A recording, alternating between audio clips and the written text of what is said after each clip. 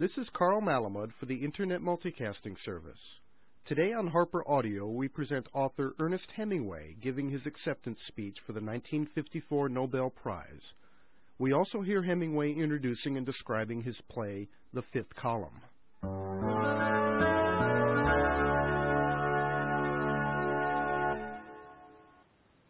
No writer who knows the great writers who did not receive the prize can accept it other than with humility. There is no need to list these writers. Everyone here may make his own list according to his knowledge and his conscience. It would be impossible for me to ask the ambassador of my country to read a speech in which a writer said all of the things which are in his heart. Things may not be immediately discernible in what a man writes, and in this sometimes he is fortunate. But eventually they are quite clear, and by these and the degree of alchemy that he possesses, he will endure or be forgotten. Writing at its best is a lonely life. Organizations for writers palliate the writer's loneliness, but I doubt if they improve his writing. He grows in public stature as he sheds his loneliness, and often his work deteriorates. For he does his work alone, and if he is a good enough writer, he must face eternity, or the lack of it, each day. For a true writer, each book should be a new beginning, where he tries again for something that is beyond attainment.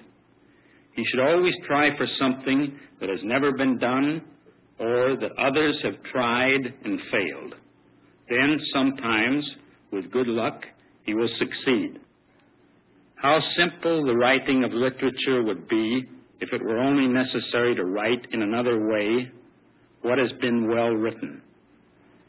It is because we have had such great writers in the past that a writer is driven far out past where he can go, out to where no one can help him. I have spoken too long for a writer.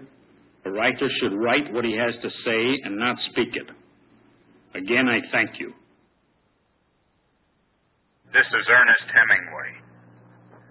The fifth column was written in the fall and early winter of 1937 while we were expecting an offensive. There were three major offensive projects for the Army of the Center that year. One of them was Brunetti. It had been fought, had started brilliantly, and ended in a very bloody and undecisive battle, and we were waiting for the first of the other two. They never came, but while we waited, I wrote the play. Each day we were shelled by the guns beyond Leganés and behind the folds of Garabitas Hill. And while I was writing the play, the Hotel Florida, where we lived and worked, was struck by more than 30 high-explosive shells. So if it is not a good play, perhaps that is what is the matter with it. If it is a good play, perhaps those 30-some shells helped write it. When you went to the front, at its closest it was 1,500 yards from the hotel, the play was always slipped inside the inner fold of a rolled-up mattress. When you came back and found the room and the play intact, you were always pleased. It was finished and copied and sent out of the country just before the taking of Teruel. The title refers to the Spanish statement in the fall of 1936 that they had 4 columns advancing on Madrid and a 5th column of sympathizers inside the city to attack the defenders of the city from the rear. If many of the 5th column are now dead, it must be realized that they were killed in a warfare where they were as dangerous and as determined as any of those who died in the other 4 columns. The 4 columns advancing on Madrid shot their prisoners. When members of the 5th column were captured inside the city in the early days of the war, they were also shot. Later, they were to be tried and given prison or labor camp sentences or sentenced to execution. depending upon the crimes they had committed against the Republic.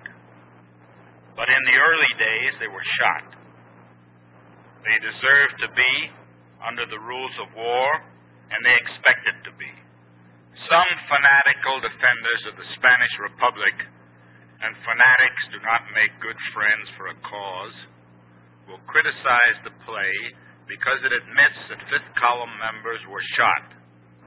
They will also say, and have said, that it does not present the nobility and dignity of the cause of the Spanish people.